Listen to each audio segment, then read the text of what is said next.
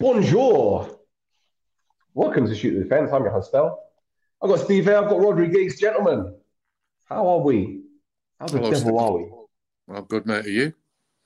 Excellent, mate. I'm good, mate. I'm good. Is my sound quality all right, by the way? Because I've got these new speakers. Don't know. A With, bit. I don't know if I've just had to put mine up. Thought it might have been a bit muffled there. Thought it Bit might have been. echoey, but Mm, it's echo. yeah, All right, let definitely me see if I can change. Let me see if I can change it. Hang about. Fuck's sake, man. Piss. What about now, better. Rod?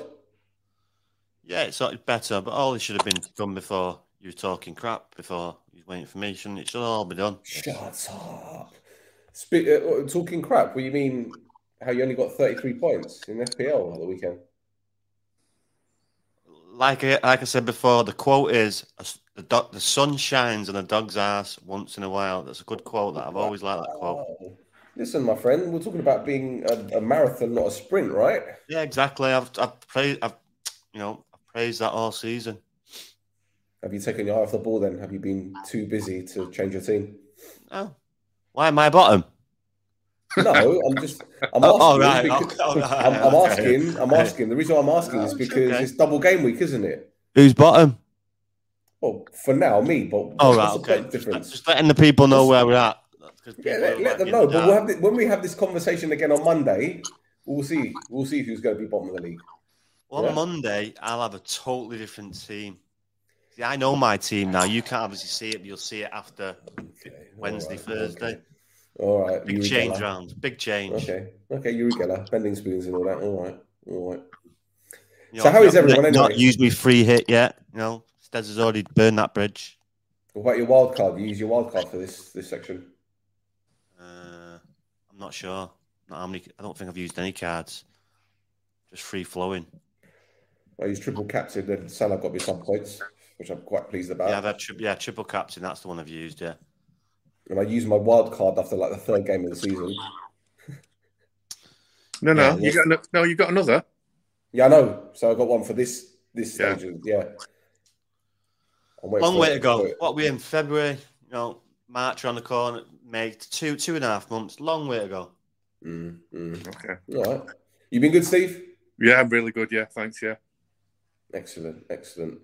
So, we spoke about the title race weeks ago, and we said it's far from over because if Liverpool win their games in hand, if buts and maybes, now we're almost there. Really, they've got Leeds they've got Leeds tomorrow. Sorry, win that, they're 3 points behind City. But your boy Steve, 3-2 defeat against Spurs, and to be honest, mate, looking at the way Spurs played, the way they set up, got men behind the ball, and referring back to what you said last season about City struggling against teams that play three at the back, I wouldn't say the victory was a surprise because anything can happen in football, obviously, but no one really expected it, to be fair, did they? Majority of people there. No. So credit to Tottenham, they were excellent. City were good. They're always good at the Etihad. They didn't really disappoint other than the result, but they weren't sparkling, and obviously that agenda about them not having a centre forward, and when they tried to get one with 4 increased bids, he ends up playing well and winning the game for Tottenham on the same event. So that'll run again, and will it come to their cost in the end? I don't think it will, but possibly it did at weekend. So where did it go wrong for City then? Because I looked at the line that they played, and they played very, very high, but then Spurs played very, very deep. Yeah. So was it the fact that they were caught napping? Because let's be 100% honest, the winner, I don't know what Kyle Walker was doing, and then again, I don't know what the left back was doing for the cross in the box. Yeah. So we're talking about lapse of concentration here, or fatigue creeping in. Well, I think Kyle Walker, I don't think he's lost his pace. He doesn't carry any weight. But since that bit of ill discipline in the Champions League, getting a Champions League ban, I think he's possibly lost a little bit of trust.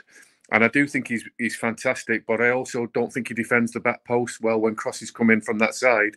And he nearly always heads him out for a corner when he wins the header because his body shape is wrong and he should be half and half. Basically where you can see both goalkeepers, one by your side and obviously looking up the pitch, but his shoulders are always closed. And I think in that moment, Kane's got over the top of him early and scored a fantastic goal that maybe only he could have scored. So credit to them. It was a great cross and finish, and unpicking it without getting carried away about City. I think Rhodri's been superb in the middle of the pitch, but Tottenham wanted to play on the counter-attack, and they did it very well. And when City are up against a counter-attacking team, Fernandinho is the best at stopping it with fouls, tactical fouls, and of course, genuine tackles. So I think they possibly missed a trick by not playing in there. But like I say, I thought City were pretty good, but Tottenham were excellent. And, it's no disgrace. The run City have been on, getting beat by a team out of the top 6 or 7, and that's what happened. And Rod, Spurs went into this game form a bit iffy, and I think someone was saying yesterday that Antonio Conte hadn't lost 4 games in a row or something along those lines ever. And here they were going into this game at the Etihad against the champions, and they put in a very, very good performance. I think Bentancur looked a bit off the pace in the first 15, 20 minutes, but, let's be honest, he's still settling in. But Son and Kane were absolutely phenomenal, weren't they? Yeah, it's what you want as players. Well, maybe not if you've lost 3 in a row, but yeah, the real players. That's what you want to do. You want to go into City's back garden, and it's win or bust. And usually in a season, when the team beats you, usually have a bogey team in a season, and obviously City's this year it is Tottenham and. Beating them at the start of the season, and then again today, it just happens that way sometimes. I don't know why, but Harry Kane chooses to have his best game of the season and win February. So Son and Kane, they can be difference makers. It's as simple as that. City have got them all over the pitch. They just didn't turn up on the day, and Tottenham's did, and that was the difference. Got a comment here from Costa from the Gate 7 International podcast. He said, pity me, my mates in the UK made me a Spurs fan. Do you think the City game was a turning point for Spurs and Harry Kane? Top 4 possible? That's a twofold question, and it's a great segue onto what I wanted to discuss, and that's Harry Kane. Now, a lot of the talk at the beginning of the season was, will he want to join City? He wanted to leave Spurs. He did a U-turn. City were obviously in the hunt to sign him. And Steve, I'm pretty sure you were very, very excited or wanted Harry Kane to join City. Now, this guy, as Rod said, he hasn't had a great season, but he's showed up in a game like this. What do you think turned things around for him? Do you think it was the fact that it was City and he wanted to remind them? But at the same time, he's a consummate pro, right? So surely he should be raising his game for every game. Yeah, not easy. You're playing the wrong way, mostly facing the wrong way. You're up against 2 really good, quick, young centre halves every week. You're having for the team to drop into your own half to help out with the block, I think they call it these days. Then you've got to receive it on the half turn to help the team on the counter attack. And this is somebody who does his best stuff in the penalty area. I just think Tottenham were devastatingly good to get into the channels against City, because City leave those fullback areas open, because basically they're either down the wing or they're in centre midfield. And there was an opportunity for Spurs to raid down the right and left wing, which isn't often, available for them. Once they did, they also got their final ball across.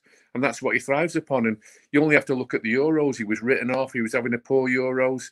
He ends up being one of the players of the tournament by the end of it. I think he does it in bundles. I'm not sure he's obviously like a week in, week out man, anymore. Who is? It's so hard to be that player. But I just think every 3 or 4 games that he doesn't go, I think he's more likely to go 3 or 4 games with. And I think that's probably where it's just about at, especially going into the game on Wednesday, which is Burnley, who did win away at Brighton. But it's a good fixture for Tottenham and for Harry Kane on Wednesday.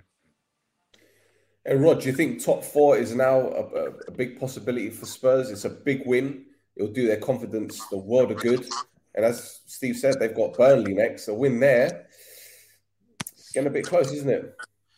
Yeah, it should. But, you wouldn't be surprised if you come away with Burnley winning that game. So, they've lost 3 games for a reason. That they're obviously not consistent enough, and they haven't got the players that Conte wants. They should really go on and and beat Burnley and press on now as a team. But we've not seen it this season, so it's going to be close though between Arsenal, United, and Tottenham now because they've all had good results on the weekend, and it's coming to them and United are coming into a run of games now that it's going to be tough in March. I think it's Liverpool, City, Madrid, and someone else in there as well, maybe Spurs as well. So it's going to go to the wire, but it's going to be between them three teams. I see West Ham tailing off. That that it's finally catching up with him. The European, the long season with not a massive squad. Yes, they've got a good squad, but not a massive squad with depth and quality. So that's going to catch up with him, and it looks like we're seeing that. And who else is in there? That's it. In Arsenal, Wolves. Wolves could be a late shout because they don't concede many goals, but they don't score many either. So you just worry on that. But with them not conceding, they've always got a chance. Tottenham's next 3 games are Burnley, Leeds, and Everton. Now, okay, it's not a dead cert, but you can see them getting 9 points out of that before getting to the Man United game. That being said, you say that, but these teams, they're fighting for their lives now down there. Leeds need a win. Do you think Everton are really fighting, though, the way that they've been playing lately? Yeah. Because, Norwich are picking up results, Watford are picking up results, Burnley have just picked up results, plus they've got games in hand. It's all right, these Everton saying, they've got the squad. They need to start picking up results because these teams are nicking results here and there. It's all right, Everton, they're too good to go down. We've seen it before. Teams are not too good to go down. If they haven't got the right mindset, it doesn't matter who the manager is. He's not a world beater. He was a world beater as a player, but he's not as a manager. Yeah, he's not proved that anyway. So it's a big job for him. What I will say in terms of Tottenham's top 4 hopes, and I know it's an obvious one, but they've conceded 31 goals this season, I think, and they've scored 31. So scoring obviously ain't the problem because they've scored more than Wolves. But at the same time, they're not keeping clean sheets. And you can't expect to get top 4 if you're not keeping clean sheets. I think it's going to be very difficult. But at the same time, they don't have Europe to contend with. Okay, they've got the FA Cup, but they don't have the distraction of European football. I still think that the 4th place will either go to Man United or Arsenal. That's just my honest opinion. I don't know. What do you guys think? I fancy United. First of all, they're in the spot to begin with. They've got something to hold on to. A big point is I think they've got the best team, which makes me believe that's why they're 4th at the moment. But a big crucial point, I think, going with what Rhodri was saying about the fixture, it's not a pile-up. It's what you want. You want big games. But I actually think Manchester United have got the better bench. You saw it yesterday. They're not like high tariff players that came on, but it was a great substitution. They both scored. Rashford didn't get on. Cavani, wherever he is, will probably play again. I just think United have got better depth, better quality to cope with the running. Rod, what about you? Tottenham top 4? I would like to think United, like everything that Stes has just said, but we've not seen it this season. And when it's come against the top teams, they've put them to the sword very, very easily. So will that change? I don't know. And there's 2 or 3 games there that I don't. At least 2 games that I don't see him winning out of the 4. Which is, I think, is it Liverpool or is it City? I can't remember. It'd be Liverpool and City because it was last time, wasn't it? Yeah, so Liverpool, City, Madrid, and Tottenham, I think it is. So Liverpool and City, I don't see him getting anything. Not off this season. Not what I've seen.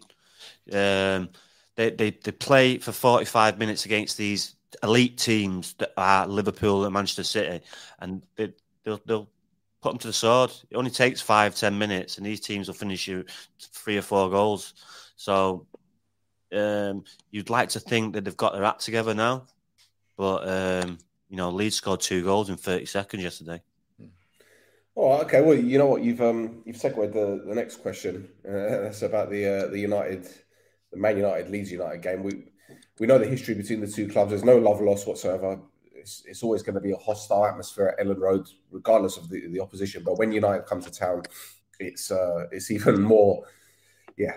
But yeah, as you said, Leeds scored twice, 2 in the space of a minute and a half or something along those lines. But United bossed the first half. Man United bossed that first half. Leeds came out in the second half. And when it went to 2-2, part of me thought this could be a massive capitulation from Man United, because given the directness, given the aggression that Leeds showed, they were out of the traps in the second half, and they were really putting in some challenges that were meaty. That being said, on the flip side, I was saying to myself, number one, Leeds always concede goals, and there's going to be more goals in this game. And number two, this is a test of character for Man United, because we saw against Aston Villa how Villa came back into the game. United almost lost that. But going to Ellen Road, in those conditions as well, because that pitch was, 1970s, 1980s, right? And as I mentioned, with the tackles flying in, I thought some United players might go hiding. But at the same time, I was like, right, this is your time to show that you've got the minerals to get a victory. And lo and behold, one of the standout players was a guy that came on, Fred, who, let's be honest, people will say that he's not United quality. But what is United quality these days? He came on, he scored the goal to make it 3-2, and then Langer made it 4-2, and that was it. But in terms of United's overall play, Rod, especially that second half, what do you make of their attitude and their commitment and the way that they were going in for those challenges? Because McTominay was like a man possessed. Yeah, when they went to 2-2, it was never a thought. It's just surprising, really. It was never a thought in my mind that we're going to lose this, which is surprising, because that's, like you said, they were playing so well, and there was no places to hide. They needed everyone, and everyone turned up. Shaw was putting it in. Lindelof was bringing the ball out very well and creating opportunities. Same with Maguire. They've obviously seen that before the game and made that a key area where, it's 1-on-2 with the centre halves, and one of them it gives a chance to bring it out. Then they need to do that, and they did it very, very well. And they created a goal from it. So yeah, they played well. Ronaldo was quiet, but it doesn't really matter. We won the game. If people saying, "Oh, he doesn't score, he doesn't create," I disagree.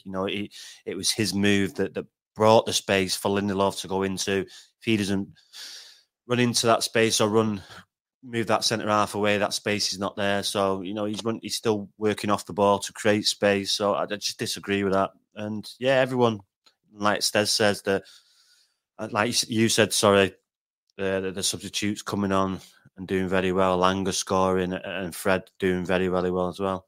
So yeah, it was a good day all around. Steve, when Pogba went off, I'm sure a lot of eyebrows were raised, especially given who came on for him. But the one thing I will say about Fred, and don't get me wrong, I think Pogba is a far better footballer than him. But Fred appears to he's more dynamic. He's got more in the tank. He likes to buzz about more. You don't see that from Pogba. Do you think Pogba would have made that run that Fred did to get the goal? No chance. So, he is underrated, isn't he? Let's be real. He's underrated, Fred. Well, straight away, he balances the team up better because he's left-footed. So in the middle of the pitch, you've got a right footer and a left footer. Not saying that right footers can't play together, but Pogba wants to stay on the ball. He wants to play behind the ball. And it was an overlap first, but, for Fred's goal, which I don't think Pogba would have made. The bigger point for me, Stel, sorry to jump ahead, I can always come back to that, is I think the data is building up now that Manchester United's best performances and results are when Rashford doesn't play. I think the game is over too quickly when he plays. I think they find him with the ball because they have hope. And I think he runs very, very quick. We know that from the halfway line, and the moves are over. But he didn't play against Brentford after his pathetic performance against Aston Villa, although he came on and did well as an impact. And he wasn't used yesterday, and I just think Manchester United have got more control. I think it brings the best out of Fernandes, definitely. And I think it brings the best out of Ronaldo. Maybe less obvious yesterday, but it will do. And it's because Rashford isn't playing that United have had the best performances in the last month, in my opinion. You could possibly say the same about Pogba, but I'm going to give him a little bit more grace. You think at the minute he's more of an impact sub? I do totally, Rod. Yeah, I mean he's done himself loads of favours, but it can obviously be classed as harm because he's doing his stuff. When he came off the bench away at Brentford, he was devastatingly good, Rashford, and then when he starts, he's not. So your evidence is there. You know the phrase, the proof in the pudding. His starts aren't very good, and his substitute impact is good. And yesterday, they've put in a performance that has put some hope into the supporters without him. So the evidence is there. I think with the Fred substitution, I think even myself was like, that's a puzzling one. But, let's wait and see what happens. But I think if you look at it in history, that Ralph Rangnick, he's learning from his mistakes from not making substitutes early and freshening things up, especially with the pitch yesterday. It would have been heavy. Fred's got good legs. And like Stel says, he gives balance to the team. And, everyone was questioning it, but, I must admit, the way I saw it with the lads that I watched it with, there was a 5-minute spell before Fred came on where Fernandes was coming into his own half to receive the ball. And I think that Fred came on. I know he scored in the penalty area, but I think Fred came on to bring discipline to the middle of the pitch, to release Fernandes further higher up the pitch again, instead of having him to drop short for the ball. And obviously you saw that later on with the way Fernandes was in the box, was one of his best performances of the season.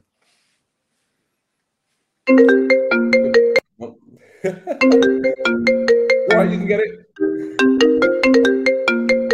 Answer it. It's fine.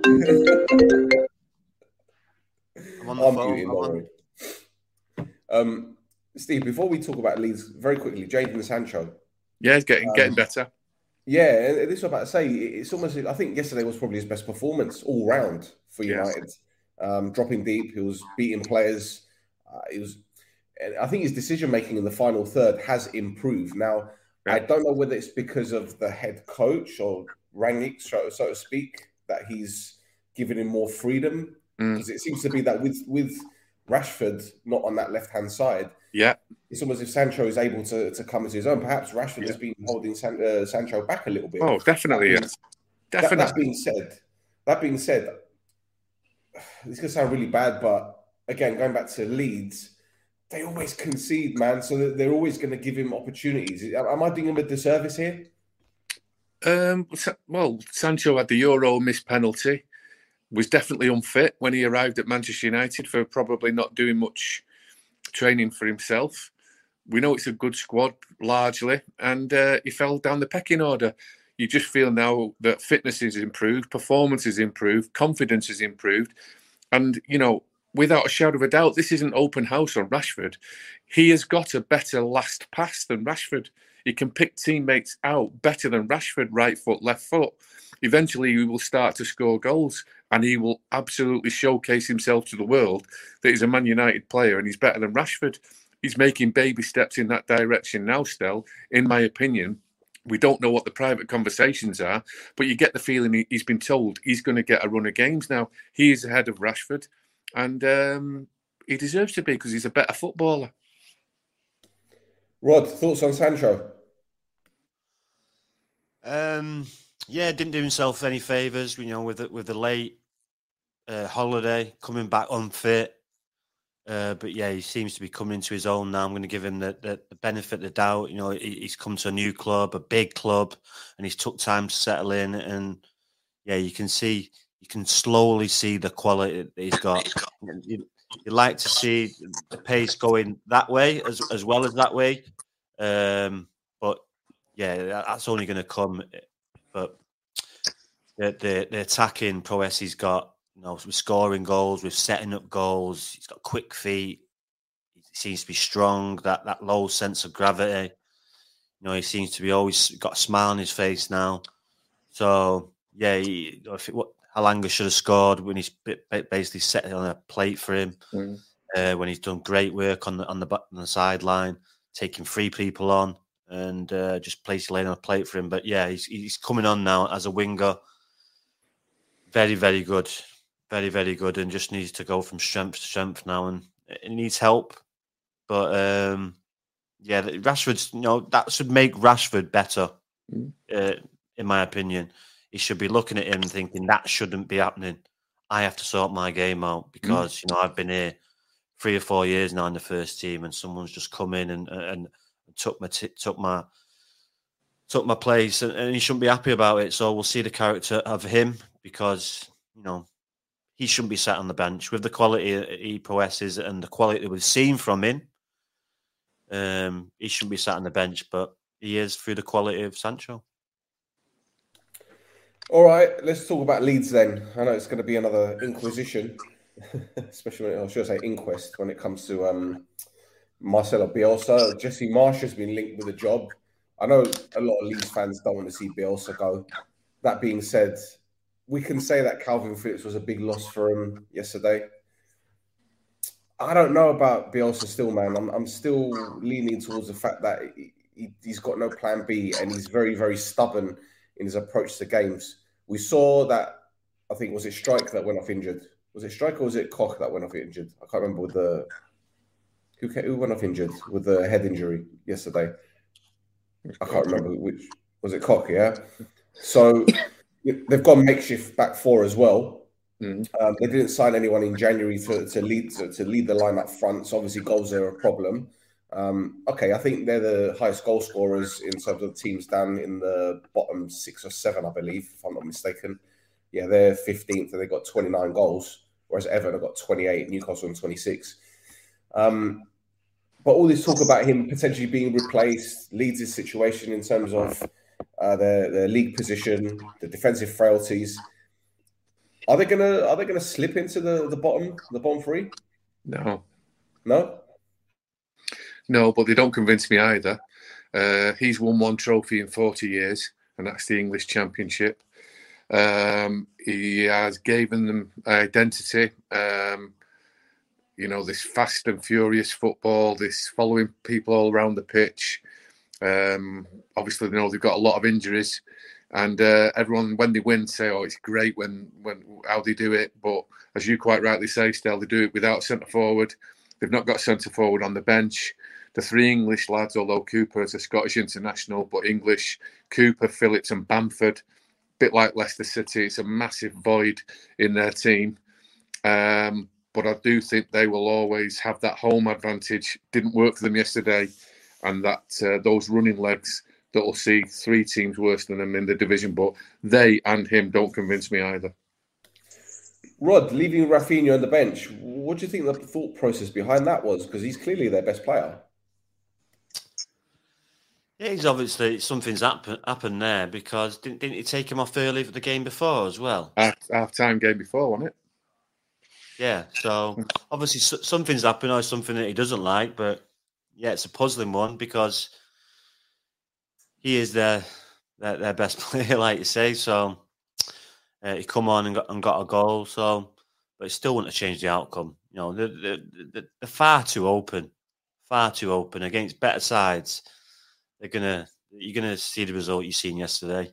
Yes, they're exciting to watch, but it's tough playing that all year, every year, week in, week out. Must be tough. What about Wolves then, boys? They got a good win against Leicester City. Leicester seems to be on the decline at the moment, but Wolves don't seem to concede that many goals. And while at the beginning of the season they were struggling to score, they're now getting victories and they're really creeping up the table slowly. They're only 2 points behind Arsenal. I think they're 4 behind United, but 2 games in hand. They've got Arsenal next. I don't know. I think they've got a chance of sneaking in, man. Outside chance. I hope so. It'd be really refreshing. They're brilliant. Like I say, you don't give them we give them a lot of respect, but you don't give them too much notice. And you just think other clubs' history that will be enough for them to be, the size of these clubs for them to be in the top spots. But they just keep quietly going about their business. As you say, they're miserly in defence, but they've got so much talent when they get the ball at the feet and move the ball around as well. They're excellent and certainly not to be dismissed. the thing is, they didn't have as much possession as Leicester.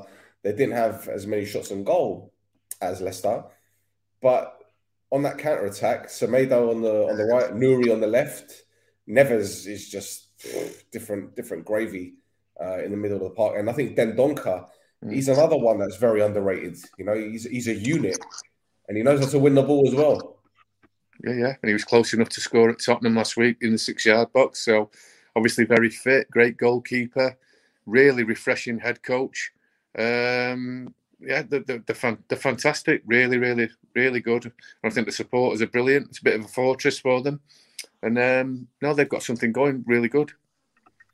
And the fact that they were happy to let Traore go on loan to Barcelona just shows that they've got a lot more in their locker than what people think. Because people were saying, oh, you know, he's just a speed merchant and they rely on his pace and his power, etc., etc. But they play the ball very, very well. They're solid defensively. They're very well organised. Connor Cody has been absolutely superb. You know, the EPL points say enough, really. But yeah, I'd be very, very keen to see how they go on the rest of the season. Perhaps injuries and fatigue might take its toll, but you never know, man. Stranger things have happened. I know, they're good. They've got a very, very good midfield, very experienced, good footballers, and like you say, Connor Cody and the boy up front. They're a solid team, but like they say, the midfield, they've got a trio of very good footballers. Neto's back as well, which is a big boost for him. Yeah, he's decent in. What about Leicester then? That's why they probably won't get rid of Jota, because they had him coming through, don't they? True, very true. So Leicester have gone 6 games without a win. Well, from the last year or so, haven't they? Jota, sorry to interrupt, Jota, the Traore. No, there's 40-50 million quid. Yeah, that's right. Absolutely. And still, still 6th or 7th, and if they win the games around, go 4th. So, quietly going about. When you got Jorge Mendes in the background as well, he can practically bring any Brazilian or Portuguese player in, can't he? Really good. Chinese backers, loads of money there. See? No, but it's a new manager. They had a slow start, and now he's obviously embedded his tactics and what he wants across to the players, and they're buying in, and you're seeing the results from it. They don't concede many, and when you don't concede many, you've always got a chance of winning games. The thing is, they started off the season. If you look at the results weren't great, but the performances did. They were playing well, weren't they? Yeah. I remember we played against them. We were lucky to beat them. They outplayed us on the day, but we got the result. And there was a few games like that for them at the start of the season. But yeah, they look decent now. Yeah, Bruno who? Wasn't it? Bruno Laga. No, I'm saying the manager's gone. Who went? Oh, Bruno. Oh. What is it? Bruno Laga, his name? Is his first name Bruno? I don't even know. I don't fuck no. I don't know. Anyway. Yeah, Leicester, 6 games without a win. See him in Cyprus soon. Huh? Sorry, go on. Who are you going to see in Cyprus? No, you're nothing. Go on. Brendan Rodgers? No, the manager from Tottenham. When they're on the downslope, you probably go. They'll end up at Cyprus, don't they? No. They go to like the Australian League. Oh, okay, Australian. Because you're the one that's been criticising the Australian League, my friend. No, I wasn't criticising. I was just saying it's not the Premiership. All right, okay. As I was saying it, I was thinking, shit, he's played in Australia.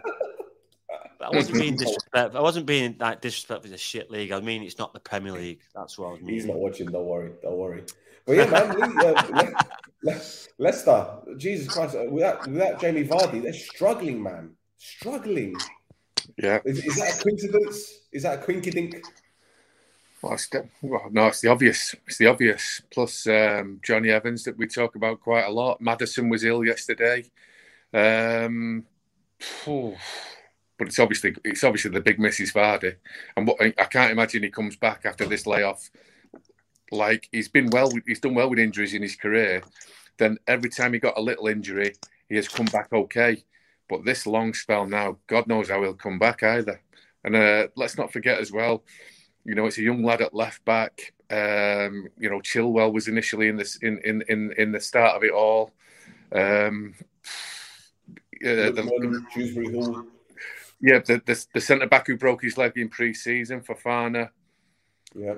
If you actually had to say who were Leicester's, if it was the start of the season, say who were Leicester's 3 best players, I think almost to a man, we would say Johnny Evans, Fofana, and Vardy, and they're all out injured. I think Pereira, the right back, will be out in with shout as well, because I think he's been great since joining them. Yeah, okay. But he's had injury problems as well. Yeah. And Maddison, and he's not playing. He was just ill, wasn't he? Do you think that on-off situation with Arsenal has kind of done a Harry Kane for Maddison, in the sense that his head was turned and perhaps he's not as... No? No, well, he's been brilliant for the last 6 weeks. He was just, his eyes were going in the back of his head, weren't they, in the last game, and he was brought off and didn't start the next game. But I think he's been brilliant for 6 or 8 weeks. There's not many playing that number 10 position, well. He's as good as anybody at it. They've tried Grealish at it at City, can't do it. They tried Lingard at it at United, can't do it, although he played well there for West Ham. That attacking midfield just behind the striker role, I'm not suggesting he will get in the England squad, but if you look at Bowen at West Ham and Maddison, who take up those areas to get on the ball, they're probably the 2 best at it in the Premier League. All right, well, what about Chelsea then, boys? They got a victory against Crystal Palace, hard-fought victory, goal right at the end from Ziyech. All the talk is about Lukaku, and I think he only had like 7 touches, which is the least amount of touches for a player since Opta stats were invented. Now, I don't want to make this all about Lukaku, but it seems to me that centre-forward position at Chelsea appears to be some sort of a poison chalice at the moment, since Diego Costa and even Drogba, obviously. They haven't really found that centre-forward that can get them 20, 25 goals. And listen, Lukaku's got the ability to do so. And people will say, well, those comments he made about Inter Milan and his heart's not really in it. I just think that he's going through a pretty bad patch at the moment, and he'll come good eventually. I don't know. What do you lot think? I'll let Rhodri speak first on that. You think he'll come good? Or maybe next season will be his year. I don't think it's going to work out at all. He's pretty much laid his bed now. And for a player to have 7 touches in a football match, that's I don't care what formation you play. As a football player, you want to touch the ball and you have to go looking for it. You have to go and working for it. And he doesn't work hard enough. It's as simple as that. It's as simple as that. He's got the frame. He's got the ability to play that role. He hasn't got it in him, in his heart to work. He just hasn't. So, for a player like that, a £90 million player, to have 7 touches in a game, it's just a joke. It is. I actually watched it today, the whole 7 touches. And it's just embarrassing. It's embarrassing. Doesn't matter what formation, whatever. Your Chelsea football team, you've got players that are around you that are very good. And you're telling me that's just him basically hiding behind centre halves, or just not making space, or running in channels, or dropping off, or whatever is required. The 7 touches is just unacceptable for a player of his quality in a team of that quality. The thing is, to be fair, I think this is...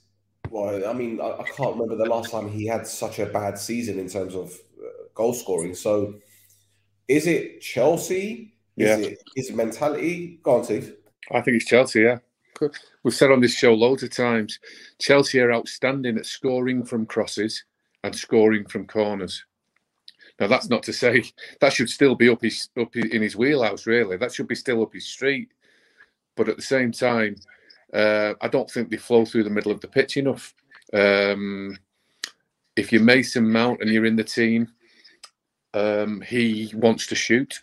If you're Ross Barkley and you're in the team, he wants to shoot. If you are Ziyech and you're in the team, he wants to shoot. Whereas, again, let's use Manchester City as an example. playing without a centre forward, but there's enough bodies up there. They're sharing the ball around the box, waiting for the perfect moment. Nobody really wants to pull the trigger. At Chelsea, they either cross it or they shoot from 22 yards. I'm not surprised he doesn't get a touch. Now, people have been saying that they've got a striker out on loan at Southampton that can do a better job than Lukaku, which I think is quite unfair. And it's easy to kick a £90 million player while he's down. And don't get me wrong, I'm not here to defend Lukaku in any way, shape, or form. But there's obviously something wrong here. Now, people can say it's his mentality. People can say it's the service. But is it a collective?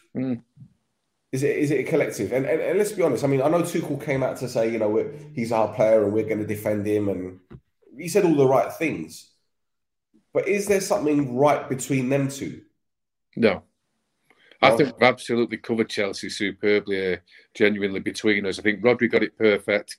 7 touches is a disgrace, and you've got to work harder to get on the ball. He doesn't work hard enough. I think there's a tick next to that.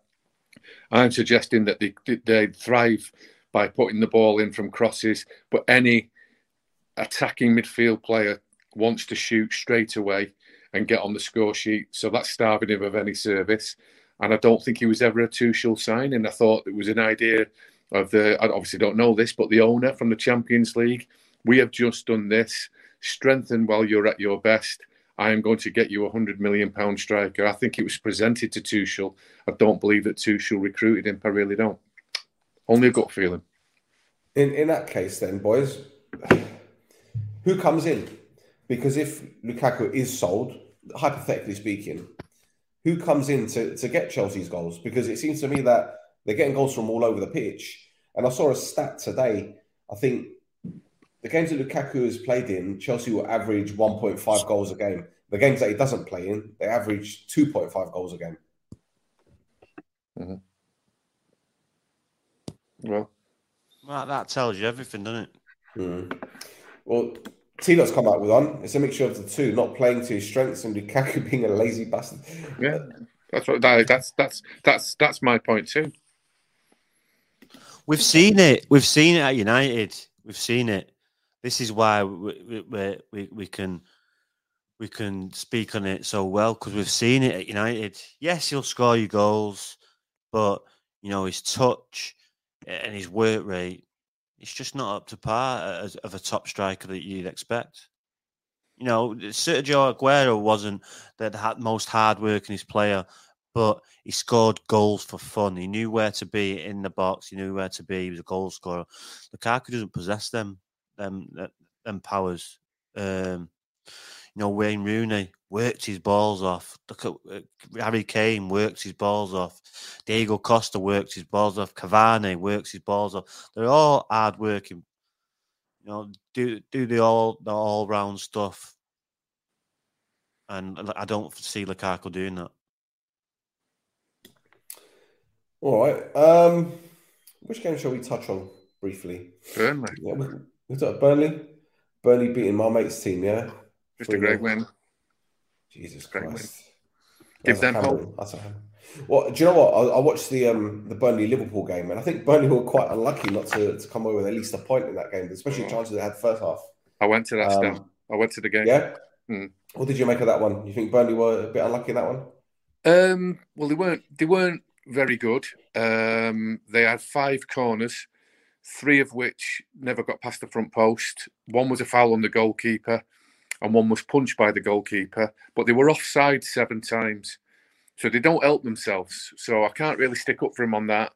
Offside 7 times. If it was a grassroots team, a primary school team, or you were the manager of your child's football team, and they were offside 7 times, I would imagine you'd bring them in and suggest, listen, we can't make any progress because you're offside, and you would obviously teach them how to do it. 7 times offside in the Premier League is not on. But they did have 3 chances, 2 with Vegas, who was just coming to the club, who hasn't got any pace, but he's got a lot of heart and legs. And 1 from Rodriguez, who's just come back into the team, who should have lifted it over the goalkeeper. So for that alone, Burnley could have actually been 3-0. But I have to say, poor from set plays, 7 offsides, and Liverpool controlled the game. So it was a fair result in the end, but Burnley could have done better with the scoreline. There was one moment, I think we put it in the WhatsApp group, where Mees almost scored an own goal and he's laughing about it. The right back's put it out for a corner and he's laughing about it. And I'm thinking, are they resigned to the fact that they're going down? And then they go to Brighton and they absolutely wallop them. Well, I'm happy to swallow it still because I was still there in an empty stadium at full time. Well, not an empty, at full time as the ref blew his whistle. And Sean Dyche shook Klopp's hand, shook the official's hand, polite support, clapping for his own supporters straight off the pitch. And I thought that was superb. No fannying about. 3 or 4 of his team are on the pitch waving at the families. Just catch up with your family later. I couldn't believe it. I'm not sure about it when you win, but at least you've got good merit to do it when you've won. A bit of a celebration. Enjoy the moment. I'm not that much of a misery guts, but to be on the pitch waving at your family at full time and you've beaten 1-0, I just thought these lot are too comfortable losing. And I said it, but then they've gone to Brighton and won 3-0. So then equally, every credit to them. That's a brilliant result. Rod, what do you make of this Weghorst geezer that's come in to replace Chris Wood? He scored against Brighton, and Sean Dyche said that he's a breath of fresh air. Now, he did a lot of running against Liverpool. I don't know whether we went off with cramp or whatever it was. He got a dead leg, a bang on the hip still. Right, okay. So there you go. But, he seems to be a bit of a pain in the arse. Yeah, I like the look of him. I like the look of him when he played against United. He puts himself about, big unit, good on the ball. Obviously, can score as well. So, yeah, it's a good find. Is it an upgrade from Chris Wood? Possibly. Possibly. So, yeah, it's a good find, and I like the look of him. Yeah, like I said, when I watched him against United, he was a pest. He was big, he had that black eye. Yeah, I like the look of him. Yeah, he's game. Yeah. Right. He takes the ball, he runs around, he gets tangled up with centre halves. He's got a good goal record. He just hasn't got a turn of pace, but we can forgive him that. He's got a lot of attributes. He's good. What about the Arsenal then? Let's end it with the Arsenal because we've been very used to. Well, come on, let's be fair. They've had there's enough Arsenal shit out there. Do we have to? Well, we've got to touch on it just in case. I don't want to upset certain people. But yeah, good victory against Brentford, and it looks like Arteta is slowly shutting people up. A lot of people, Arsenal fans in particular, were on the fence. Trust the process. Well, this is it, and we said it a while back in terms of. His, I don't like using the word philosophy, but I'm going to use it on this occasion. His philosophy and the way that things work, and everything he seems to be doing, he's getting the full backing of the board, he's getting the full backing of Edu. The signings that he's made, all right, they spent big money, but they needed to plug holes in certain places. And I'll tell you what, letting Ozil, Kolasinac, Aubameyang go and sticking with Lacazette, who has been a breath of fresh air for him, I think has been an utter masterstroke, no? Where's the 70 million Pepe gone? Where's he gone? If these players were playing for United, 100 million Jack Grealish, 90 million Lukaku, 70-odd million Arsenal players, they're all poo. Rubbish. And I mean rubbish. For their teams, they haven't contributed that they should have. Jack Grealish, yes, there's still time for him. Lukaku, there's no hope. And this Pepe, where's he? He was on the bench. Got to give him that. 70 million quid. 70 million quid, he shouldn't be on the bench. Same with Sancho, but we were talking about Sancho like that about a month ago, but he's picked up massively. And we've touched on that before. So, but Aubameyang, I totally agree with what he did. You can't have your captain and basically a pleb like that running your changing room. He had to go. So I agree with him, but it's difficult for him. He's got a young squad, and he's getting some good results now. And the experienced players have let him down massively. Xhaka in one, they're getting sent off, but they seem to have picked it up in the last month. Didn't he turn the man down, Rod, at weekend when he made the substitution? Pardon? No. Pardon? Xhaka turn the armband down? Yeah, he's an emotional dick, and he's just. Did you see that still? No, I didn't know. I didn't see it, but it wouldn't surprise me. Who's captain of Arsenal? Lacazette. Off. Gave the armband to Xhaka. He gave it to Nketiah as he was coming off, who's obviously not going to wear it, with respect. Went to give it Xhaka and he turned it down. Yeah, he's threw the armband away, and he wants, and now he's turned it down. He's been sent off multiple times, but Arteta keeps with him. It's when Arsenal's doing well because they've got a lot of clowns, Arsenal fans. So you see them on social media everywhere. So they're doing well, and we can see her. But ultimately, they're gonna fall short to Manchester United or Tottenham. Okay. Because I think they've got Wolves next, haven't they? Mm. I think they've got Wolves next, which is never going to be easy. Then they've got Watford away. Be the same old Arsenal. Yes, they're doing well, but it just won't be good enough, and they'll probably finish 6th, possibly 7th. Even Wolves might catch them. That's how. How do you think that Saka's done this season, given the summer that he had? I think he's done very, very well. Saka's done very well. Sorry, mate. Smith Rowe, very, very well. They've got some good young players, Arsenal, to be honest. They've got some good young players. It's a pity that the experienced players are letting them young players down. All right, boys. That's it for another show. Thank you very much. That's quite interesting. But good to have you back, Stel.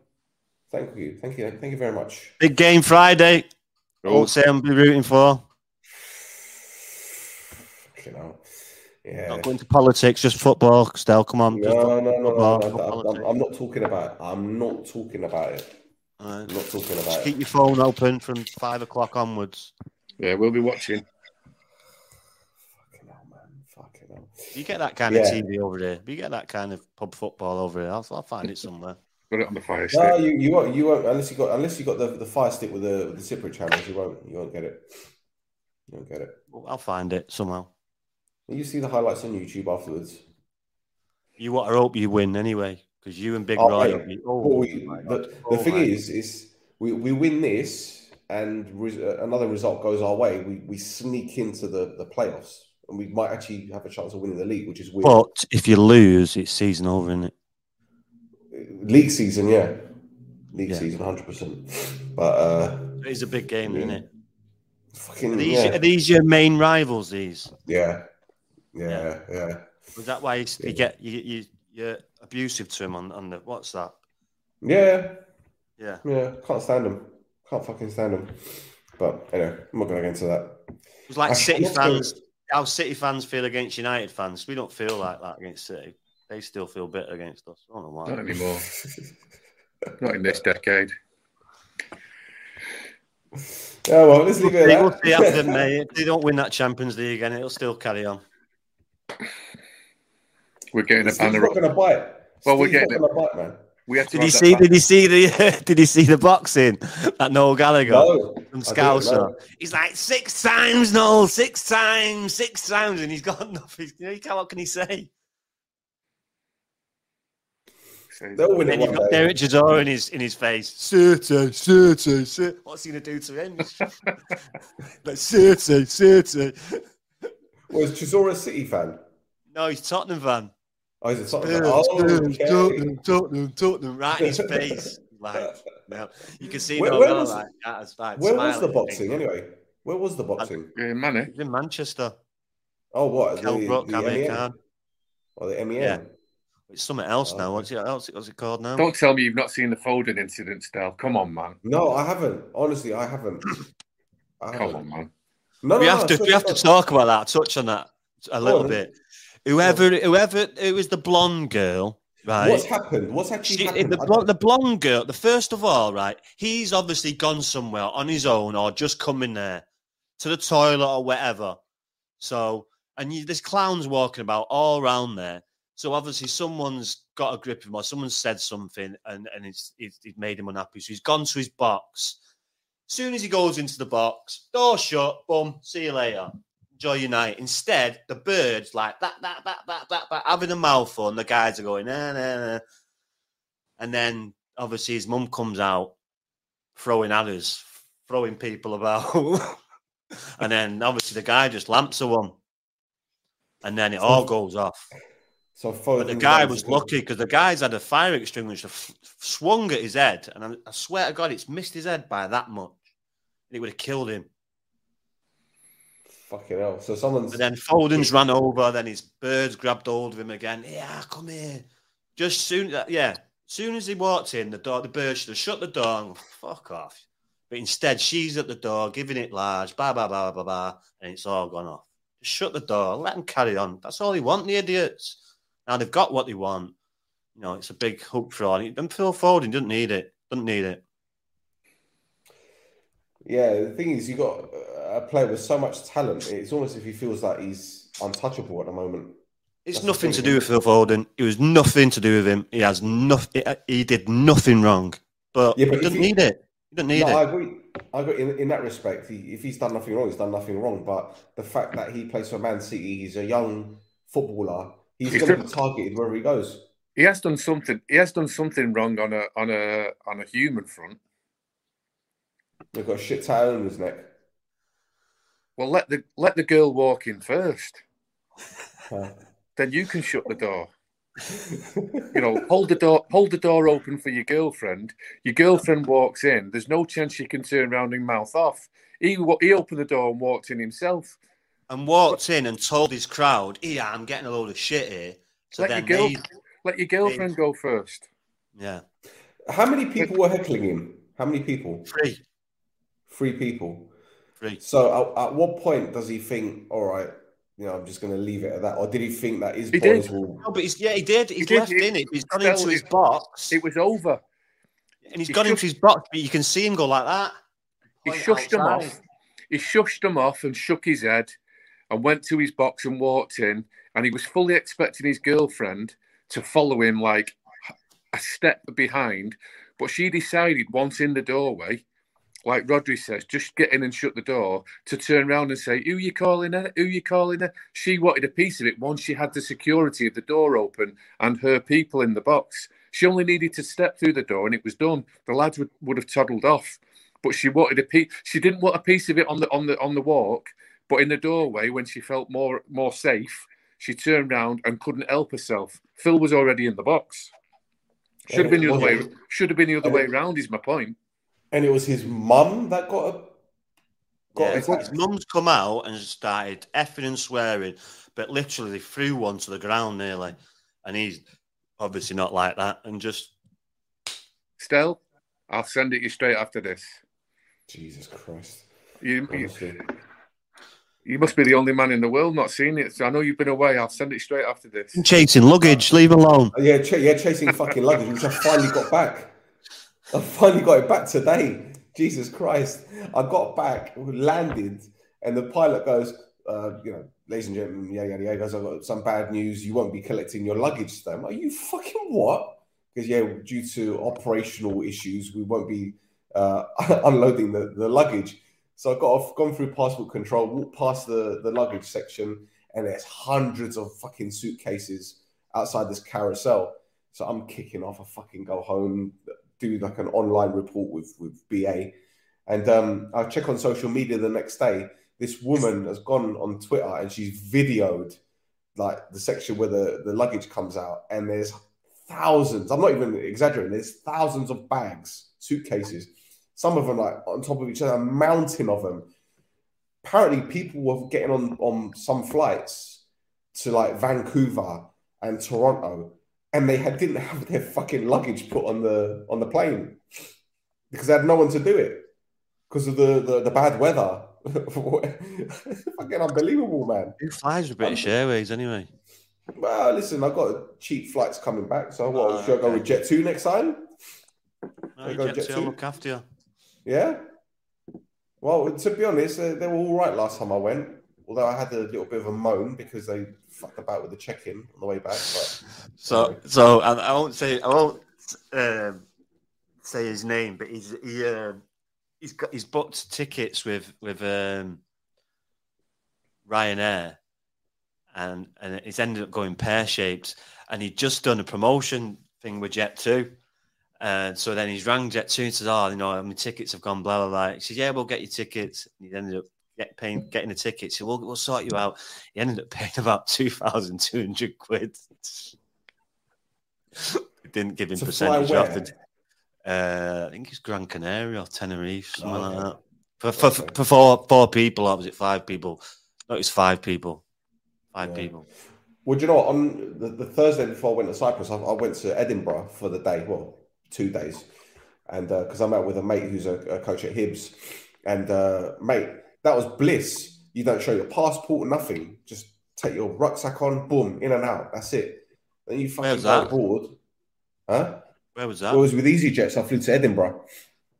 So within the UK. Yeah. But going to Cyprus, man, fucking hell. This is the weird thing. Like, you land, you get off the plane. Did you have to do any tests and stuff? Yeah, so what I had to do, they're going to change the rules at the end of the month, but I had to do a COVID test that was negative within 72 hours. But the thing is, I did I paid for a lateral flow test that morning, and you get the results back within an hour. So I paid like 30 quid, had the test done, got my results, flew to Cyprus. But then when you land, you got to pay another 15 euros to do a test there as well. So, yeah, and the thing is, with that, out there, everywhere you go, even if you want to go to the supermarket or go to a restaurant, you need to show your safe pass to say that you're jabbed or you're all right. In that safe pass? What do you mean, safe pass? Yeah, so basically, we got, when you go to fly to Cyprus, like I said, I don't know if they're going to change the rules at the end of the month, but when you want to, if you want to go fly to Cyprus now, you need to fill out what they call a safe pass, but it's actually a flight pass. So what you do, you go on the government website, you fill out your details, name, address, where you're staying. Then you upload your COVID pass or NHS pass or whatever. This is what I mean. What if you haven't got one of them? Well, if you haven't got one of them, then at least you can do your lateral flow test or your PCR, and you can upload that document to say that you're negative. Okay. But once you land, you do another test, and then you could do whatever. But the funny thing is, when I wanted to go to the north, because the north is occupied by Turkey, you need to do a test to get into that country. But they're smart in Cyprus, right? This is what they're doing. This is just what I think, given how they did the test. They want to reduce the number of the ratio of people that have COVID.